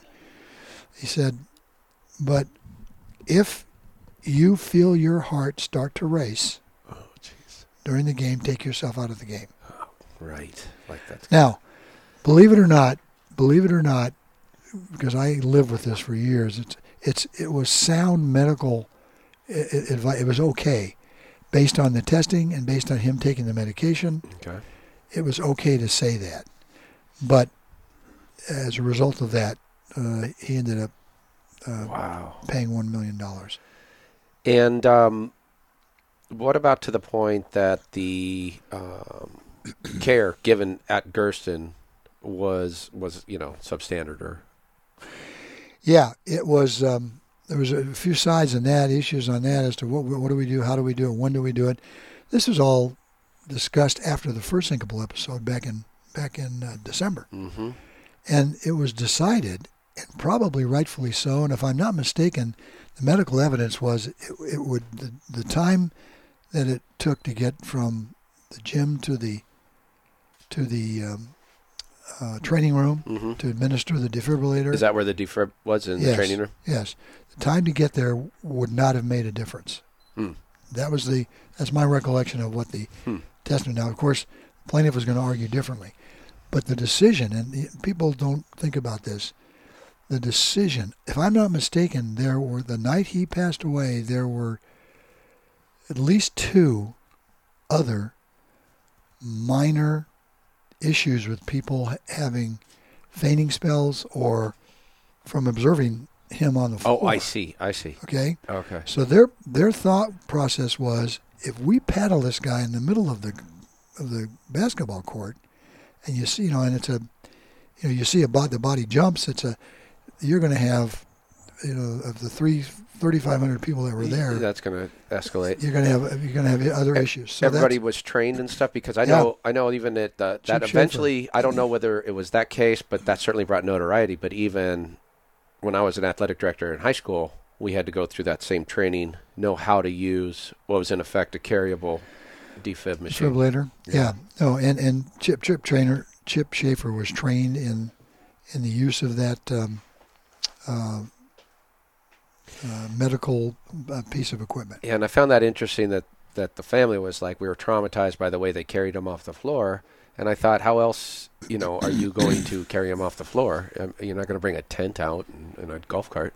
Yeah, it was a sad thing. The family, I think, eventually reconciled with the school, with Westhead. Yeah. They look, during the litigation phase, they have to do what is in their best interest. But we had videotapes of his mother holding up signs during the course of the game. Go Hank, you're the best. And her testimony was she told Westhead she didn't want him to play. Please don't play my son. Yeah, that's. I don't want to, and that's part of the. It's part of it. The legalistics of how and I get it. I understand it. It's a thought. One thing I've learned in 48 years of practicing law before I became a mediator, the thing I've learned is the mind is an amazing thing. 2 people can look at an accident site, non-party witnesses, and see the same thing, but yet testify completely differently. And it's and the more the story's told, the more that may come to light and then be remembered as real. Correct. And so it expands, and then sometimes you don't have the real facts. But where I was going with that point was, the more you convince yourself that's what you saw, the more inflexible you become, even when it becomes obvious that you didn't see it correctly. You stand by your principles. You stand by what you saw, what you observed, and it's amazing. School was 32.5 was what the family was looking for, and I think the school's insurance company picked up $545,000. It wasn't very much. Is that right? I can, if you want to hear the story, the backstory on that. They fly me up to San Francisco, and I'm meeting with all the prefects, all the insurance people, all the excess insurance people. There's probably 15 people in the room, and I spent 45 minutes trying to convince them to let me vindicate the school. Yeah, you said, but on a personal level, I would have liked my clients vindicated by a jury. Right. Because I believe they would have been. I wanted to vindicate the school, the coach, the athletic director, and the trainer. And I thought I could do that. They asked me what it would cost to vindicate the school, and I gave them a number. I forget what the number was. I probably said something like $1.6 million. And they said, what can you resolve this case for? And I said, I would hope I could resolve it somewhere between $400,000 and $700,000, which is about half of what it's going to cost them to be vindicated. Yeah. They met for about 40 minutes. I sat down, and then they called me back in, and they said, we are in the process of trying to raise $80 to $100 million for buildings that are now built in the last 30 years. We don't want the adverse publicity. Your job is to get the case settled. So I did. Okay. All right. Well, it took 30 years, but there seemed to be a lot of love all around the statue being unveiled. Mom had a very emotional moment in front of the statue, but then the family, took the picture, and it certainly is a beautiful statue. Same artist or sculptor that did the Elgin Baylor one at Staples. Oh, is that right? Yeah. It's a picture of him holding a ball in one hand, isn't it? I mean, a statue. Yeah. Yeah. So it's really it's beautiful, and then the team was recognized during halftime. The team that was playing wore the throwback uniforms, which was kind of fun to see those unis out on the court. Oh, they did? Yeah. Oh, cool. That was kind of fun to see that. And then they lost to USF. They lost by 2 points. Yeah. Good game. And Gersten, I found, I don't remember it being, I forgot that one side is like basically the red, and then the other side is blue. So everything up on the wall on this side, even the banners are all blue, and everything up on the wall and everything over here is red. It's got a nice aesthetic to it. Yeah, it looks nice. And they're in the process of raising money to. I don't believe they're going to be building a new gym. I don't know if we have the space, but I think they're going to expand this one somehow, some way. Gersten the second, I guess it was Gersten the first, who the gym was named after, and Gersten the second. Right. Was he like friendly with Hank or something? Because I saw him in the paper a lot. Very much so. Yeah. Friendly with most of the kids on the team. Did that create problems for the athletic department? It did and it didn't, because it really never came to light as to whether he violated any of the ethical rules of giving gifts where they weren't supposed to be given.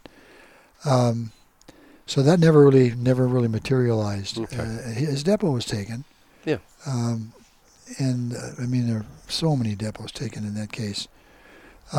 It's nothing new in collegiate athletics for a booster to be involved. It just was. I found it interesting when I kept seeing the name Gersten pop up, because I thought maybe not so much the guy who put up the money for the gym. Yeah, no, it's and he did put the money up for the gym, a large portion of it. That's why the gym is named after him. Yeah. Okay.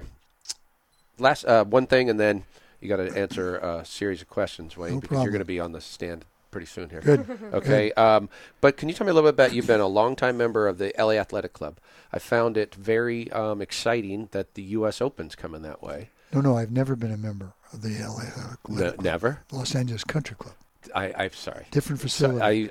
You know why I wrote my notes to me, LA Athletic Club, because of how much I go there, because it's an AAU thing. That's right. And so the Los Angeles Country Club. By the way, I think the Hathaways are the ones who owned the LA Athletic Club. They also owned at one time Riviera Country Club, the golf course. That was their country. And then they sold that. The Japanese, I think, have bought the Riviera Country Club. So, yeah, the Los Angeles Country Club is where I play golf. LA Country Club. Right. And I've gone out there a couple times with you, had awesome time, but I found it really interesting because I remember they're always very private, if you will, but now that they're going to host the U.S. Open. Do you know how that came to be? I sure do. When I joined there in 1980, every single year, the PGA would come and ask to get it, and it would be voted down. I am now the old guard. I was the young guard back in 1980, and as an old guard, they didn't want it. Didn't want the publicity. Didn't want people to know anything about the course. And of course, times have changed, and attitudes have changed, and the young guard, who's now the old guard, loves the idea of people seeing our course and seeing it. And we had the Walker Cup there, which was held just a couple of years ago, and as a kind of like a test to see how it went down. Now that's not as widely known, obviously, as the U.S. Open, but then the board voted to approve this. Now, just as a side note, if we had to vote again, I think I would vote against it. Is it going to take your Tuesday golf date away? It's going to tie up our golf course for much longer than anybody even dreams that it's going to do. But the curiosity, the intrigue, for me is to see what they score on the course that's U.S. Open. That to me is fascinating. That's going to be great, and also it's almost like getting to see behind the curtain for the rest of the country, because you hear about the Los Angeles Country Club, but not everybody has got a chance to really see what it looks like. It's ranked number. I mean, for a course that's over 100 years old, it's ranked like number 16 in the country. Yeah, and there's no water on it. There's water hazards, but there's no water unless it rains. It's an interesting. It is an interesting course. A design course, and you can play. It's going to play 7,500 yards, and I believe that if they cut the fairways in, which they're going to do, and they speed up the greens, which they're going to do, that the scoring is not going to be as easy as people think it's going to be, because this is that's in the course. Tradition of the U.S. Open too. Yeah. That's going to be great. So I'm predicting 4 to 5 under wins the tournament. Okay. So nice. All right. Yeah, I'm going to tag that one. So we talked about your boy Mike being a very successful volleyball coach at Loyola High School, having won, I forget, the 6 section titles, I think. Four or 5 states. Yeah. Now your boy Danny has had his share of success at the LA Country Club. Yeah, he turned out to be a very good golfer, and could he beat Jerry West? He could probably beat Jerry West today. Oh, okay. Now the revenge has a he sweet could beat taste. Him today. Okay. You know, Jerry is an interesting guy. He's a very good friend of mine, and he's a perfectionist. Mm-hmm. And at one time in his life, he was a +3, which is a real good golfer. Really good. He actually quit playing for 6 years, never touched a club, because he could not deal with shots that weren't going where he wanted them to go. And it's fascinating, because now he plays the game for fun, and he's much, much better at it. He gave me a copy of his book, West by West. Oh, it's unbelievable book. I couldn't read it. I started. It's rough. I couldn't read it. I didn't want to know about the demons. When he was young, geez. Yeah. So I didn't read the book. I read 20 pages of it and said, I don't need to read this. But I see him probably 2 or 3 times a week. He when I told you about that time, he came to Archer, and he was so forthright. The plan was I was going to interview him and ask him some questions, so I read the book and so forth. But he goes, I wrote some notes. And so I wasn't involved much at all, but I sat there fascinated, because he spoke so much from the heart about what it was growing up like he did, dealing with depression, all the parts of his life. He was so forthright and transparent. It was fascinating to watch these young people who were really in the area to watch him, because their dads and their grandfathers went, Jerry West is coming. Oh, right? Yeah. But anyways. But he's such a wonderful, if you're a friend of his, he'll give you the shirt off his back if in time of need. And, if I ever needed him to sign anything and just bring it in, no problem. If he's a friend of yours, he's a friend for life. And I will tell you one Jerry West story, which is a funny story. We're playing golf at LA on the South Course, and we're playing two people from Bel Air, and we're playing for a substantial sum of money. That Sunday, the day before, we played on a Monday. This day before, the one and only time in the history of golf, a PGA Tour player won a tournament putting one-handed. Okay. I don't remember this. His name is Mike Holbert. You can look that up. Okay. The only golfer ever to win a PGA tournament putting one-handed. Now, Jerry and I were playing these two the golfers from Bel Air on the South Course at L.A., and I got a number of shots. One of the other persons got another shots, and then Jerry and this other person were close. Anyway, we get on the first hole, and Jerry knocks it on the green. He's 15 feet from the pin. He misses the putt. He gets in the cart, and we're driving to the second tee, and he goes, I can't make a putt. God damn it. I can't make a putt. I'm going to putt one-handed. This is on the first hole. This is after one hole. After one hole. And I said, Jerry, you're fine. Don't worry about it. We'll be fine. So from then until the 18th tee, he threatened to putt one-handed 8 times after missing birdie putts. And we get to the 18th hole, and the match is dead even, and the winner is going to win like $400 or $500. Okay.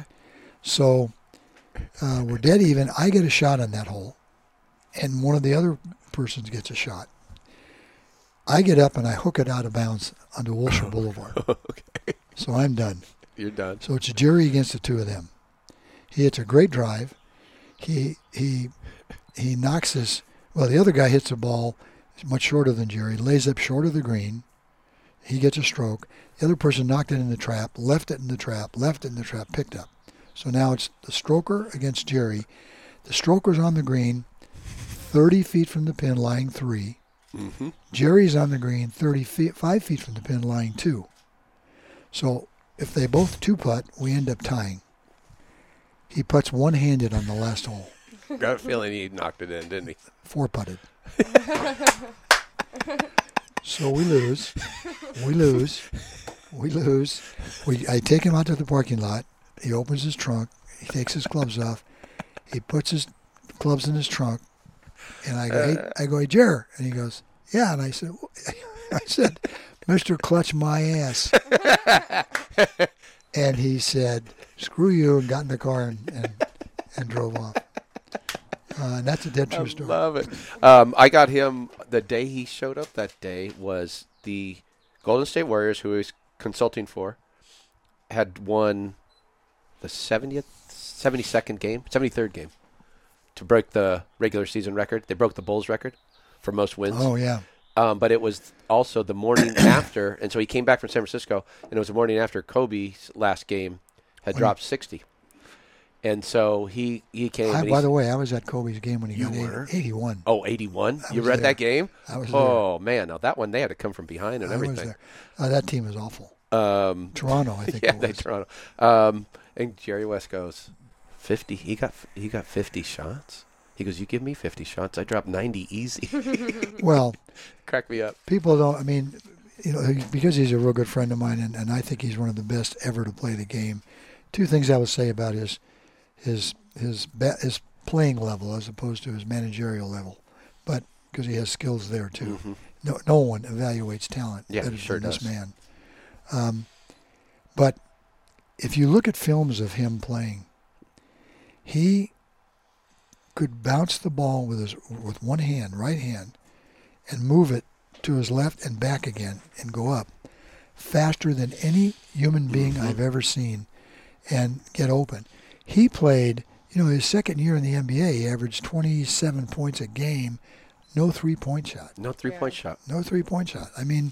He would have been close to one of the top scorers if they had a three-point line. It was unbelievable. What was it, 59, I guess, or something? West Virginia lost. He lost with them in the finals of the NCAA, and he's just like, not a day I don't think about it. But he got MVP there, and then he also got MVP of a series. Yeah. Only losing player. Correct. To ever get NBA and I think in college too, which shows how much people thought of him. Well, here's a trivia question for you. In the history of basketball, everybody knows that the only player ever to score 100 points in an NBA game was Wilt Chamberlain. Mm-hmm. There has been one player to score 100 points in a college basketball game. Oh, was it that Rick Mount or something like that? No. The guy in Indiana? No. And he was a teammate of Jerry West on the Lakers. Imhoff? No. Who? Furman Frank Sylvie. He went to Furman University. Furman. Scored 100 points in a college basketball game. And nobody knows about that. No one. That's one of my best trivia questions. It is a good one. Nobody knows that because normally I can get those. Huh. All right, here we go, Wayne. Yeah. You're in the chair. I'm in the chair. Here it comes. All right. Do I have to tell the truth? Yep, you do. The whole truth and nothing but the truth. So whatever. Whatever. Okay. Don't let a myth get in the way of a good story. All right. Best opposing player you ever competed against?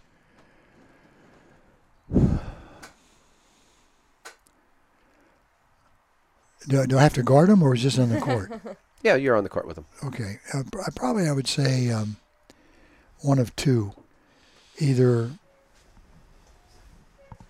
one of three. Either Erwin Muller for USF, Ollie Johnson at USF, or John Rudametkin at USC. Best teammate you ever had? Best teammate I ever had would have been, I've had a number.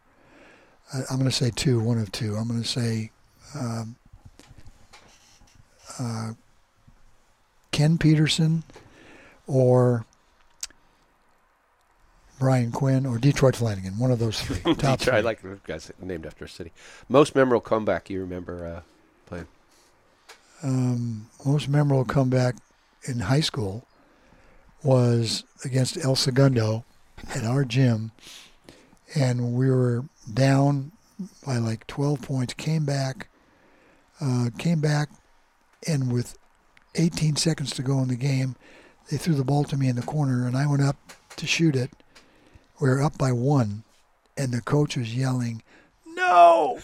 No! Stop!" And I shot it, and it went in, and he said, "Atta baby." Nice. My most memorable comeback. Nice. On that note, I'll say it because your boy was coaching, but Vaughn, Stephen Irvin team that they were on at Loyola High School, I think we're down in set 5. I was there. At Newport Harbor, 14-9 or 14-10? No, it's actually 14-11. 14-11. 14-11. But, yeah. I remember every play the way it goes. Your son blocked the ball. That was wild. Zoppy blocked the But Irvin's going back to serve. He jump serves like a machine. And he was 50% during the year. Yeah. So I said, it's over. That was some kind of comeback. That was great comeback. What would have been your most memorable win? In basketball? Sure. Volleyball? Any sport. Oh. What sticks out in your mind? Gosh. I mean, VBC, well, obviously, we know that, but outside of that my most memorable win, Richard Segrist and myself beat Tom Shamalis and Jim Mingus in a beach tournament. Okay. That's a memorable win. But that's memorable. But it doesn't compare to some of the bigger basketball games that we won. But that sticks out. Yeah. First pet? First pet was a dog named Fella. First car? First car was a 1930, 36, 37 Chevy that we called the Mustache because we took out, one of my friends in an auto shop took out whatever the front things were and then painted it, covered it over and looked like it had a mustache. All right. Favorite sports team as a kid? The Brooklyn Dodgers. Nickname as a kid? Butch. Oh, wow. I didn't know that. Favorite board game? Now or? Sure. Now. My favorite board game now would be, what's the name of the game? Tina and we play it all the time. I think it's called Secret Agent. Okay. Oh. No, it's Code Names. It's called Code Names. I remember that they had that at the Code Spy Names. Museum. Code Names. Favorite main dish? Oh, hamburger meat over mashed potatoes and gravy. Solid. Your kids used to die for my mom's meatloaf pie. They would come over. They would say, "Hey, should we go play football at your house?" No, I've got to have gravy. I can't have it dry. So good. I love a good shepherd's pie, but hamburger meat over mashed potatoes. Favorite dessert? Which I get for my birthday every year. Chocolate cream pie. Okay. Homemade. I know you're a movie buff. Favorite movie? Of all time? Sure. The Godfather. Mm-hmm. Favorite musical group? Venice. All right. They finally got on the board. That's good. Favorite author? My favorite author would be, oh gosh, not Nicholas. Ian Fleming. Favorite professional athlete? All time. Jerry West. Nice. I think we already know where you met your wife. Frat party. At a frat party. No, frat open house. Frat open house. And this is funny because I asked these everybody. And how about your first date? Was first date was when she was. Our first date was. Beers? The first date was the day we went to jail. Wow, it's good times. You have a favorite quote? I do actually. My favorite quote is, "Wasted time is wasted life, and sleeping is a waste of time." Santa's heard that somewhere before. Name all 12 of your grandchildren, youngest to oldest. I'm just joking. I can do that. You can? Absolutely. Knock it out. Parker, Hayden, Davis, Ella,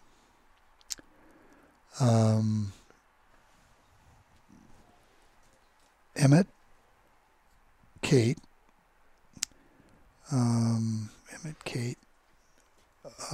Jordan, Kate, Jordan. I'm trying to do it in order. Yeah. And then, I skipped one. He's before Emmett. It would be Noah. It's 10, and then Quinn, Cece, Sloan, and Sasha. Sick.